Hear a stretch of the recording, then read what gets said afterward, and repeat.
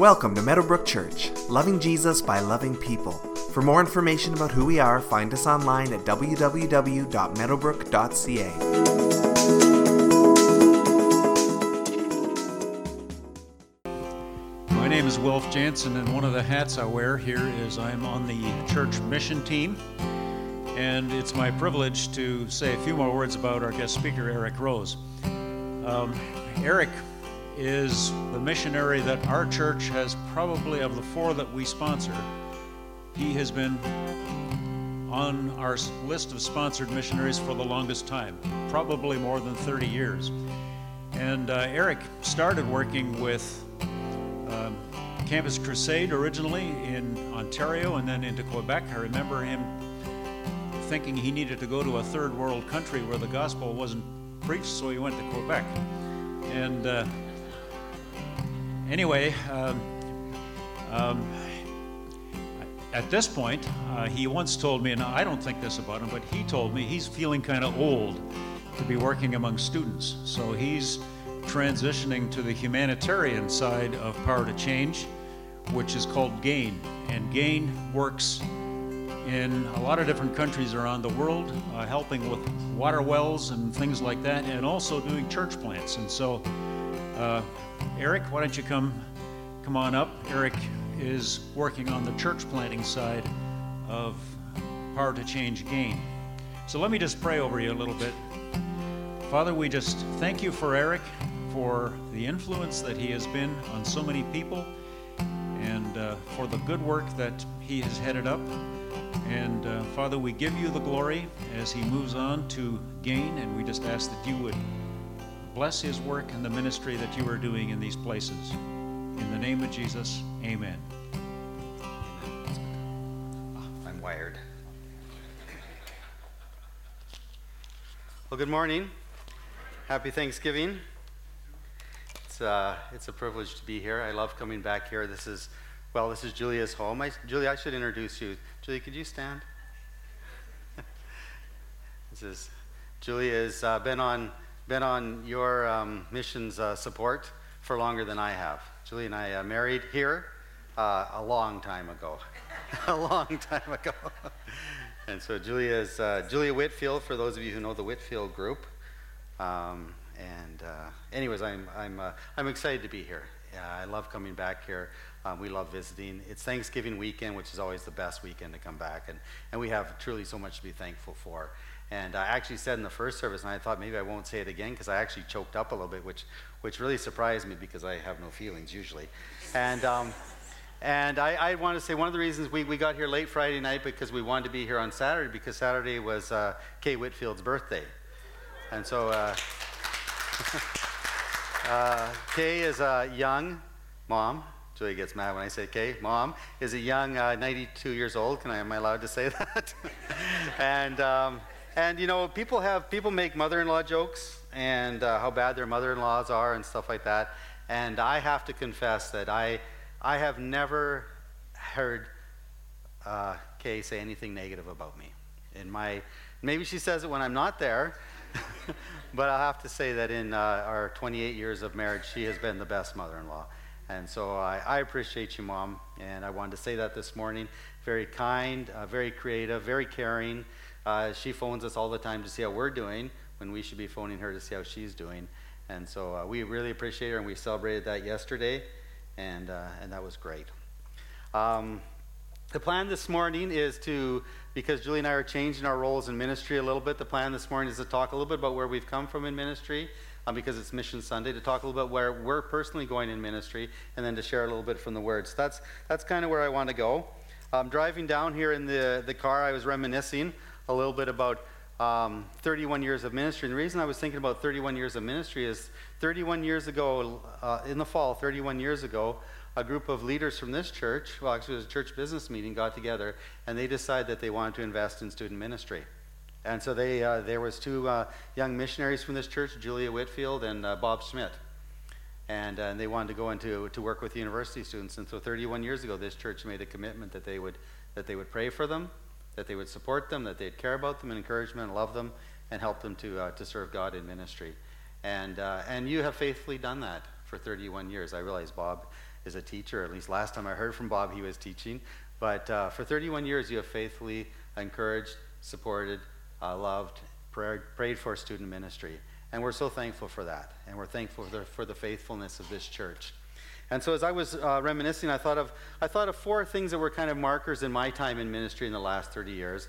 And so the first one, I didn't share these with Julia, so I think you'll agree though, Julia. The first one was in 1991, we were given the opportunity to lead a group of students to the Ukraine. It had been the Soviet Union, it had become the Ukraine again, and we were given a chance to lead a group of university students there. And it was an amazing trip. We would go on the university campus, and people would just come up to us to talk to us, and they wanted to know about our culture, but they also really wanted to know about God, and they wanted to know about Jesus Christ. And we just spent all our time just talking to people, and mostly people were coming to us to hear. And it was an amazing time. And we went. There was 2 years we sent student groups there, and over that time, God built a ministry, and particularly we were in the city of Donetsk and the city of Dnipropetrovsk. And I mentioned that partly because it's connected with this church also, because when Julie and I were about to go, we realized that we had been so busy on campus, and it was May 1st, and we had no money to go. And someone said, well, just tell the church in Leamington. And so we did. And I know that some of you have some connections with the Ukraine and that part of the world. And we were amazed at how quickly God just brought in all the needs that we have. And even though we never went back again after 1991, God built ministries there. And even in the city of Dnipropetrovsk, he took the student ministry that was planted by, again, just a bunch of 21-year-old students and a couple of 20-some-year-old staff, and he built it into a Bible college, and they sent pastors out from there, and they sent missionaries out from there, and God did amazing things. And so if you think 25 years later, all of a sudden that part of the world's at war, and the city of Donetsk is destroyed. And you just think, God, you are so faithful to build something there and give it 25 years to grow. And so that's one of the highlights of our time. I think another highlight for me was a couple of trips to Cuba. We were asked to come to Cuba, and I don't think I've spoken publicly in this before, but I think it's okay. Is now. And we were asked to come by churches to come and work with the churches and build a student ministry. And so we went in there, and we would go, we only stayed about 10 days each time, but we would go, and at night we would kind of go into the churches, and we'd meet with people in the basement of the churches, and we would teach them how to do student ministry. And the first time we went there was only 3 or 4 people who came out, and that's because that's all the Christians they knew, and most of them were high school students. 3 or 4 people came out, and we taught them what we knew about student ministry. The second time we went down, there was about 15 students that came out. And the third time we went down there, we were going to go down. They told us we weren't allowed back in the country. Don't know why, but I phoned the pastor, and I told him we couldn't come, and he said, it doesn't matter. We don't need you. He said, there's more than 200 students on the university campuses now, and we're doing great without you. And now I miss the beaches down there. No, but it was amazing what God did through just a group of students. And so those are things that bring back memories of how God has worked through this ministry over these 31 years that you've been involved. Another national highlight for me, Julie and I it's where we met, where we started dating, I guess, at Queen's University. There was no ministry there. We moved there in 1989 to start the ministry at Queen's University. And over the course of about 5 or 6 years, that ministry grew from no students involved to almost 200 students involved. And from that group, God sent, we saw amazing things. God sent pastors to all these young people who were growing up to do certain career paths, that God changed our heart. And we sent pastors all over the place. We sent someone that Julie, one of the girls she's working with, she led someone to Christ, and they got married, and they went to Japan to plant churches. One of the guys that I was working with, he was from this area, Windsor, and he ended up, he's in a closed North African country right now, ministering, and God just sent people all over the place, and Julie and I were just trying to survive. We had 2 young kids and trying to do ministry, and God just did amazing things through the work there. And then probably the last one is probably the most difficult, was when we moved to Quebec in 1996. And that was hard, and when we were contemplating the move, I think Wilfs had mentioned it, that we thought we'd go back to the Ukraine, because we thought people there will be glad to see us, and people in Quebec won't want to meet us. But God led us to Quebec, and we were uncertain, and the church here prayed for us. And we got lots of phone calls, and we got visits, and and the church supported us, and God enabled us in Quebec to build a ministry where today we have ministries on almost every major campus in Quebec.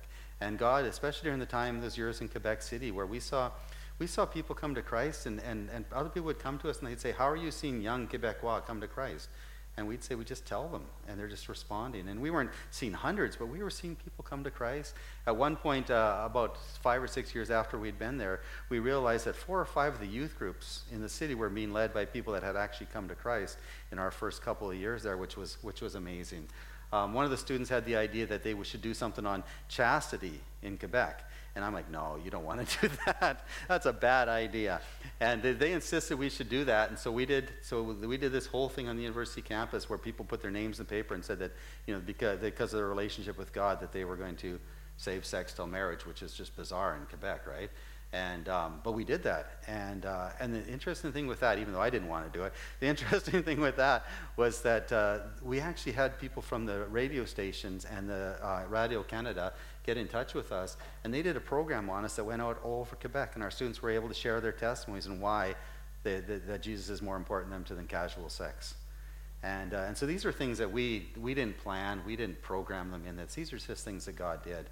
In these last 31 years, thousands of people who may have walked away from the Lord have found a Christian group on campus, and that's enabled them to survive their university experience and come out as Christians the same way they went in. Thousands of people have heard the gospel. Hundreds of people have come to Christ, and God has sent missionaries all over the world. I say that not to brag about us, to glorify God, and also to brag about you a little bit, because I think what we don't realize sometimes is we put the money in the offering plate, or we have a campaign, and we just kind of, the money just goes, but we don't realize that the gifts we give are changing the world. They're making a difference. They're making a difference in Leamington at the bridge. They're making a difference in Austria with Mel and Dave, in Laos in Thailand with Sandi. They're making a difference, with Patrick. Derek Peranto. That's right, Derek Peranto in northern Canada. And these gifts are making a difference. And so when you give, there's a fruit, there's a harvest. And the sad thing is we get to see it as the missionary, but a lot of times you guys don't get to see it. So from Julie and I to you guys, thank you for 31 years of investment. And we're so thankful. Looking ahead, where are we going? Well, a few years ago, when I was a much younger person, about 5 years ago, we began to say, maybe it's time to make a change. And we began to look to the Lord, what would that be and where would we go? And then I just kind of felt convicted my time on the university campus wasn't done, that there was, so I went back to work with the younger staff in Quebec. I kind of removed myself from leadership, worked with the younger staff, and also began to work with the leaders at the McGill University again. And but I kind of felt at that time it was going to be a 5-year commitment, then it was going to kind of come to an end. And so this is kind of a new stage for us, a new step of faith. Julia is a little bitter this morning, or a little bitter this year, because even though it's a new step of faith, we're leaving her behind for a year. So she made some commitments to some of the women that she works with at McGill University that she wants to finish. So this year she will still be at McGill University working, and she'll be working with Gain after this year. For myself, I've transferred from Power to Change students to Power to Change Gain. So I'll try and explain what that is, because people get confused and I don't do a very good job of explaining it. So Power to Change is an umbrella organization that has a lot of different ministries underneath it. They have the student ministry, which is what I've been a part of. They have Athletes in Action, which have been part of this church, I think, at different points. They have family ministry. They have, oh my goodness, people are going to get mad at me. Christian Embassy. This isn't being recorded. I'll forget all these names. Christian Embassy, which works with ambassadors and MPs. Leader Impact Group, which Ian Whitfield worked with for a number of years. And another one of the groups is GAIN, Global Aid Network. And Global Aid Network is the humanitarian division of Power to Change. And what they're committed to is basically demonstrating the love of God through word and deed. And so I'll be working with GAIN, but my specific role is to be working with the evangelistic, or the gospel, sharing the gospel side of GAIN. And so part of GAIN, that's where it gets confusing, is a group called the Jesus Film Church Planting Strategy. And so my role, and what they do is they help work with the humanitarian work to basically grow the church and build churches in these different countries. So my role is twofold. One is to be responsible for this church planting strategy group. And the work, and in some places we work where there is no humanitarian work. We just work because the doors are wide open, like they are right now in Sierra Leone and Liberia. And in some places, we work through the humanitarian work, like in Togo and Benin, where we use water wells to work. So my role is to run this group of people who are responsible for the church planting on the back end of the humanitarian work, but also just church planting in general.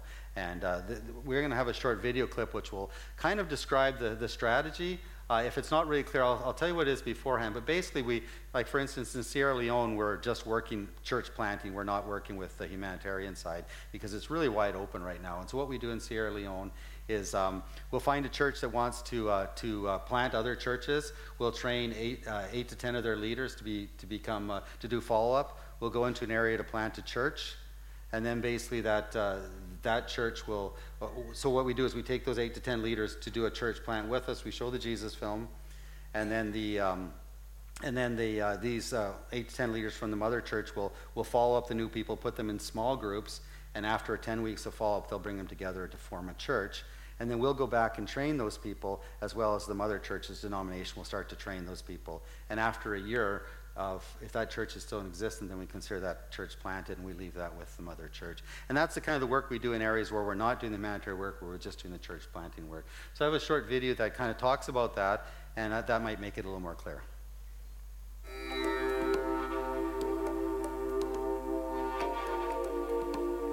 With a strong history of over 35 years of the Jesus film, thousands of people were exposed to the gospel, resulting in many lives being impacted for eternity. Today, the Jesus film is now being used as a tool in a comprehensive church planting strategy. This strategy brings the message of God's love through film showings, discipling new believers, training new leaders, and planting churches. The key component: discipleship. Because of this Jesus Film Church planting strategy, more than 100 villages now they got the opportunity to hear about Jesus Christ. The gospel has been expanded through these 100 more than villages. So the church planting strategy is very effective. Due to this emphasis on discipleship, hundreds of individuals embark on a journey from a simple acknowledgement of the gospel message to a committed follower of Jesus Christ. Many have their roots deep in the truth of God's Word. Today, the Jesus Film church planting strategy is in Liberia, Mexico, Sierra Leone, Ethiopia, Benin, Togo, Tanzania, and Paraguay. In the countries of Benin, Tanzania, and Togo, the Jesus Film church planting strategy partners with Global Aid Network's Water for Life initiative, resulting in a more holistic approach to ministry. Thousands experience both spiritual and physical health. In other countries such as Paraguay, the Jesus Film church planting strategy also partners with Global Aid Network's Relief and Development Project. Designed for sustainability and multiplication, the Jesus Film church planting strategy team identifies a local church who has a vision for the spiritual needs of those living in the surrounding villages. They then show the film and challenge them to plant a church in a new location. 6 to 10 individuals from that local church form an action group and are trained to follow up and disciple new believers. Once the film is shown in a new location, home groups are then formed with the individuals that accept Christ. After 8 weeks of discipleship training, the home groups will then join into one group, forming a new church plant, and are then challenged to reproduce themselves in at least 6 months.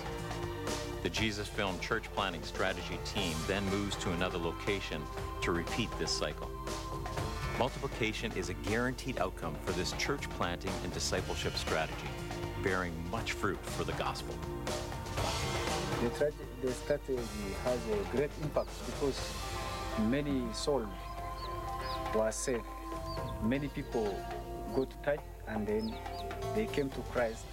And as a result, many churches were built in the area. Now the churches are growing very fast in the area. The spiritual impact of one church plant means that roughly 10 leaders are trained, 421 villagers see the Jesus Film, 50 villagers indicate decisions, and 26 villagers learn the basics of their new faith. Will you partner with us? Will you support one or more church plants, providing eternal hope and lasting change to these communities?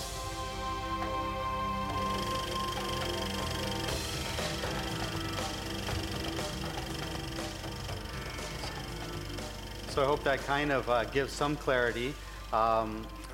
I should mention, and kind of as a type of confession, when I first talked to our leadership and they asked me to take this role, I was really reluctant. I was, the Jesus Film was something for me that we had used like 35 years ago, and we'd used it as a coverage strategy where we just showed it to everyone, every place. And I was like, oh, I don't know if I want to be, doing that. That's been done. And the difference is, what they explained to me is that the Jesus Film is just a small tool in what is a church planting strategy. As I began to look at it, I realized that they are successfully planting churches in places where there are no churches, and there never have been in churches. And so in Sierra Leone, where this strategy is in place, in the last 6 years, we've planted almost 500 churches. Now, they're not massive churches. They're churches of 30 to 45 people, but they're in places where there's never been churches before. And so it's just powerful the way that God is using this to build his church around the world. And so that got me excited. But I asked them, I said, so really, how many churches have you really planted? I'm a little bit skeptical. And they explained to me that they actually have planted as many churches as they've said, because what they do is they go back a year later and they verify every church.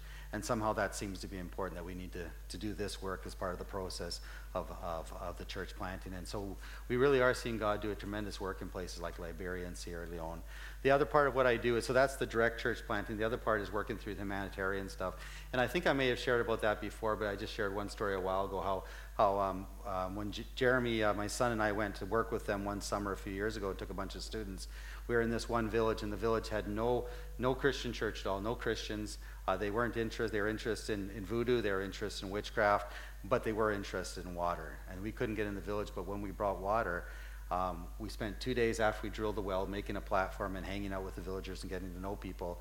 And then when they opened the well, which is so exciting in these villages when they actually open a well and they can actually have real water to drink instead of stuff that just makes them sick all the time.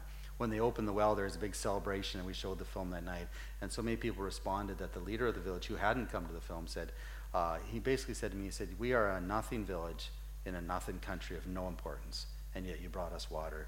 If you want to build a church here, you can build a church here. And he gave us land to build a church.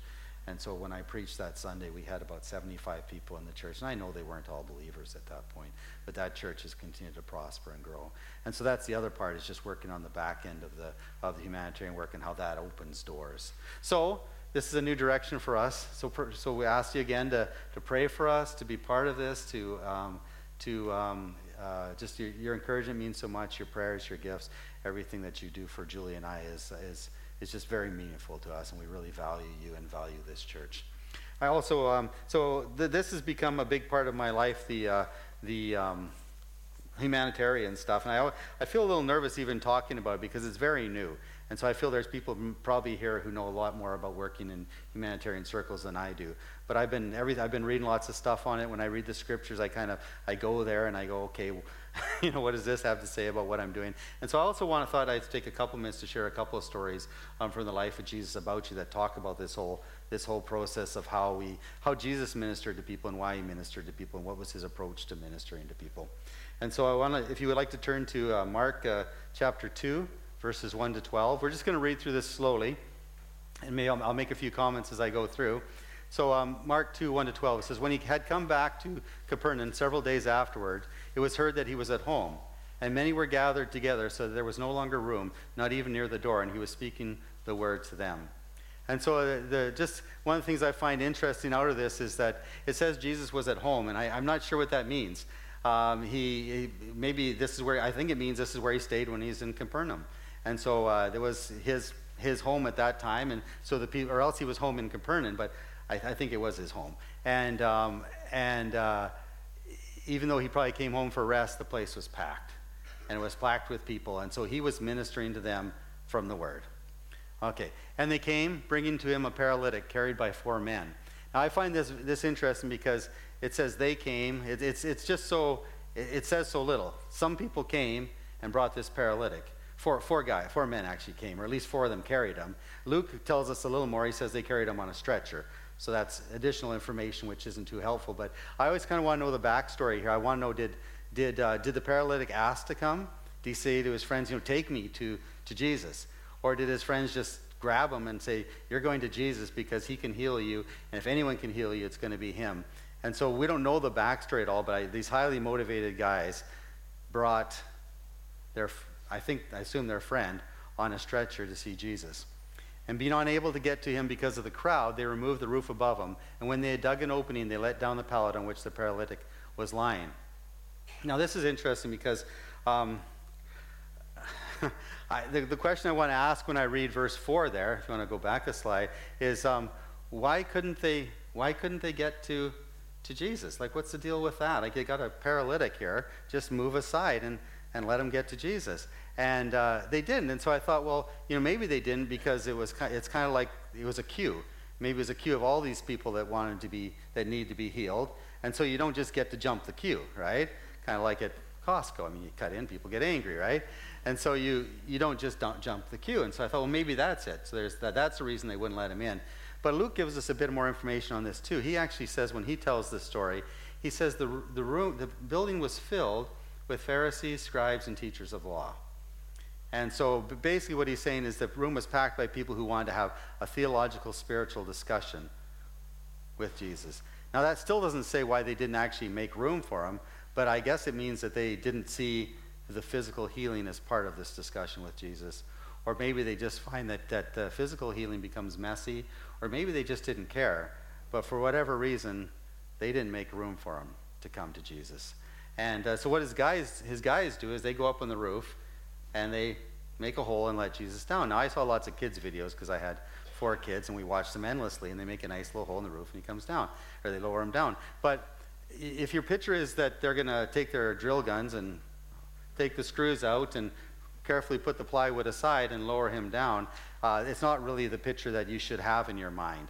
You should, if you've worked on an old house, Julie and I have lived in old houses too much, and plaster walls and plaster ceilings, and if you do anything, everything falls on you.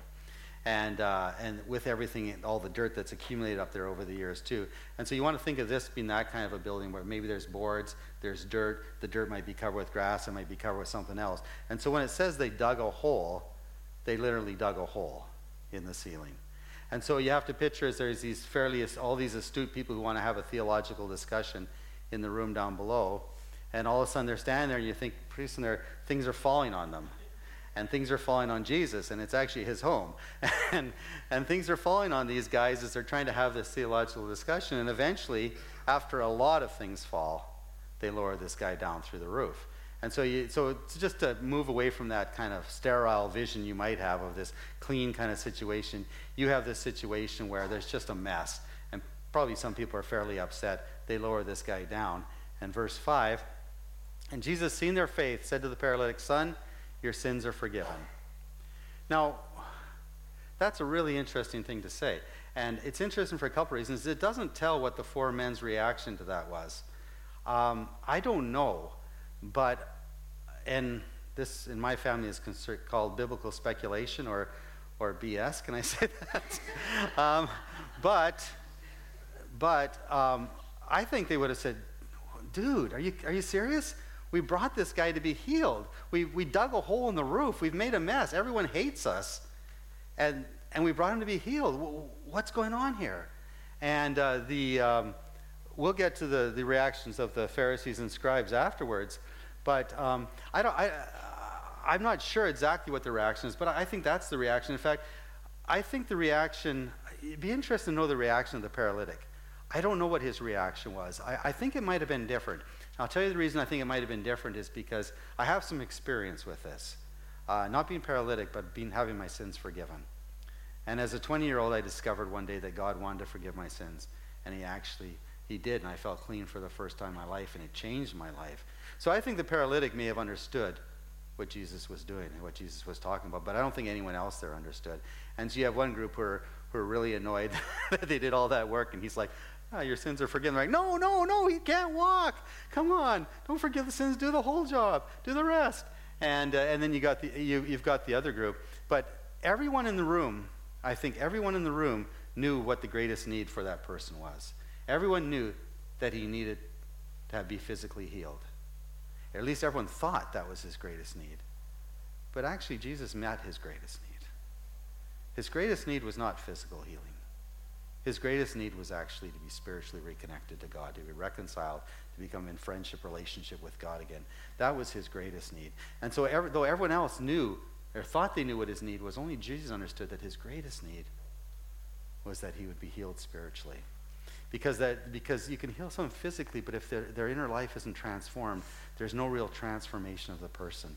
And so I think that's part of what Jesus is talking about through here. He could have healed them physically and then healed them spiritually, but instead he says your sins are forgiven, and then he waits for the reaction, because he's trying to teach us maybe that's the most important thing. Again, it doesn't say that I always got to look at the pastor whether he's waving me off the stage at this point. Okay. So what's the reaction of the rest? But some of the scribes were sitting there and reasoning in their hearts, why does this man speak that way? He is blaspheming. Who can forgive sins but God alone? So they're upset because they're saying this is ridiculous. He's taking on a role that actually belongs to God. He's claiming one of only God can do, and saying I'm doing it. And so they're rightfully upset about this. Immediately, Jesus, aware in his spirit that they were reasoning that way within themselves, said to them, why are you reasoning about these things in your heart? Which is easier to say to the paralytic, your sins are forgiven, or to say, get up, pick up your pallet, and walk? But so that you may know that the Son of Man has authority on earth to forgive sins, he said to the paralytic, I say to you, get up, pick up your pallet, and go home. And he got up and immediately picked up the pallet and went out in the sight of everyone, so that they were all amazed and were glorifying God, saying, we have never seen anything like this. I think it's interesting to see these two groups together. I think they bring a challenge to our church as it is right now. Julie and I have been working with students for 30 years. I'd say in the last 15 years, we've noticed a significant change in both the Christians and the non-Christian students we work with. There is a overwhelming desire and cry. Whether it's sincere at the bottom of their hearts, I don't know, but there's an overwhelming cry for social justice right now among young people. Equality, food and water for everyone, food and water being a human right. There's just a list of things, and people are saying that there's an injustice, and this needs to be dealt with, and I assume that you're seeing that in this church here. I think the Bridge is even a response to that at some level, and you're probably hearing this in the church. And you know what? It's actually a good thing. It's a good thing the church is challenged with this, and so the interesting thing a little bit with this is that what we want to say is, yeah, these things are important, but remember the thing that's the most important. The thing that's the most important is that there's no transformation without spiritual transformation. If food and water was enough, if food and water and clothing and rights and equal rights were enough, then Canada would be the happiest place in the world. Everyone here would just be walking on sunshine. But we're not. And because it's not enough. And there has to be the spiritual transformation to bring people truly into connection with God. So the first thing we need to say is this grows within our church, because this is coming, and we don't want to push it out. We don't want to say this is a bad thing because it's a good thing. But we want to say there's a place for this, and the place is to walk alongside people physically, but also to bring the spiritual truth, to bring the spiritual transformation. And then there's another challenge here, and the Pharisees and scribes define it one way, which doesn't work for us, but they're kind of saying, prove you are who you claim to be. I think there's a level where the world is saying to the church, prove you are who you claim to be. And it's a different proof, because we're not claiming to be God, which Jesus is claiming here. But we're actually claiming to care. And so the world is saying, prove it. Prove you actually care. And so, we talk about the cry out for social justice. The other thing that's a big cry among our students and stuff these days is authenticity. That people would actually do what they say they're going to do and be who they say they are. And so this is a challenge to our church. This is a challenge to our church that we not be afraid of this movement, but that we embrace this movement, but remind people that there's no real transformation apart from Jesus Christ, but we still need to love and care for the world. And so I don't have the answers for any of this stuff, but these are just things that it's been fun for me to be able to look at the scriptures in a new way as I change my focus a different direction a little bit, and just to see these things in scriptures. Another passage I think I'll take the time to read, which is kind of similar, and kind of, it's interesting in the same way, is the story of Jairus and his daughter. You guys know the story. It's in Luke chapter 8, verses 41 and on. I'll just read it. It's very short, so you don't need to turn there unless you want to. And behold, there came a man named Jairus, and he was official of the synagogue, and he fell at Jesus' feet and began to entreat him to come to his house, for he had an only daughter about 12 years old, and she was dying. But as he went, the multitude were pressing about him. And a woman who had a hemorrhage for 12 years and could not be healed by anyone came up behind him and touched the fringe of his cloak. And immediately her hemorrhage stopped. And Jesus said, "Who is the one who touched me?" And while they were denying it, Peter said, "Master, there's people everywhere pressing upon you." But Jesus said, "Someone touched me, for I felt the power had gone out of me." And when the woman saw that she had not escaped notice, she came trembling and fell down before him, and declared in the presence of all the people the reason why she had touched him, and how she had been immediately healed. And he said to her, "Daughter, your faith has made you well. Go in peace." Now that's I think that's just an interesting passage, which I guess just simply reinforced what I've kind of been saying already, is that in this passage, Jesus actually physically heals someone, and he's on his way to do other important work. He's on his way to heal a dying child, or a dead child in this case, and yet he stops, and he stops because physical is not enough. It's not enough to just bring the physical. He wants to have a connection with this woman. This woman needs to connect with Jesus. She needs to have some kind of a connection, or relationship, or response to him. And so Jesus stops everything and takes the time to find this woman and have a spiritual connection with her.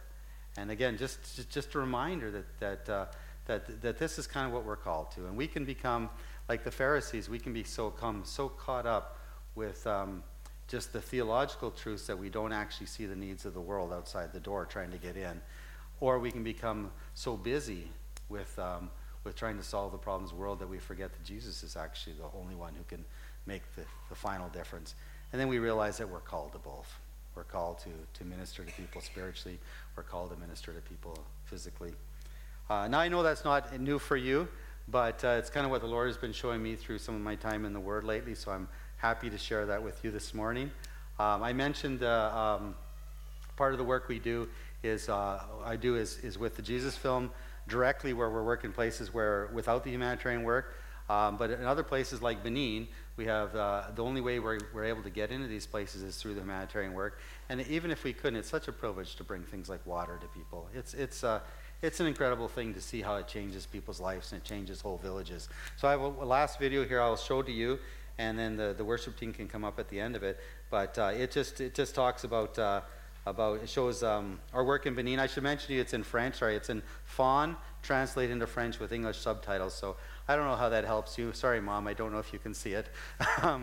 But thank you for your prayers. Thank you for 31 years of faithfulness to us, but many more years of faithfulness to missions, and many years to come. And pray that you guys would continue to just support us and encourage us, and we really appreciate this church. Thank you. Maybe I could just add one thing, just so you know, it's not me going to dig the wells and stuff. It's all people, nationals from those countries, and people who understand the culture, and we're not just sending a bunch of white North Americans over there to do the work. And my role is to help organize it and to train, but it's all people from those countries and communities, and so they understand the culture, and it's Africans helping Africans in most cases. Please stand and Thank you again, Eric, for just meeting with us this morning and sharing your heart. I'm excited to see what God will do through you guys in this ministry.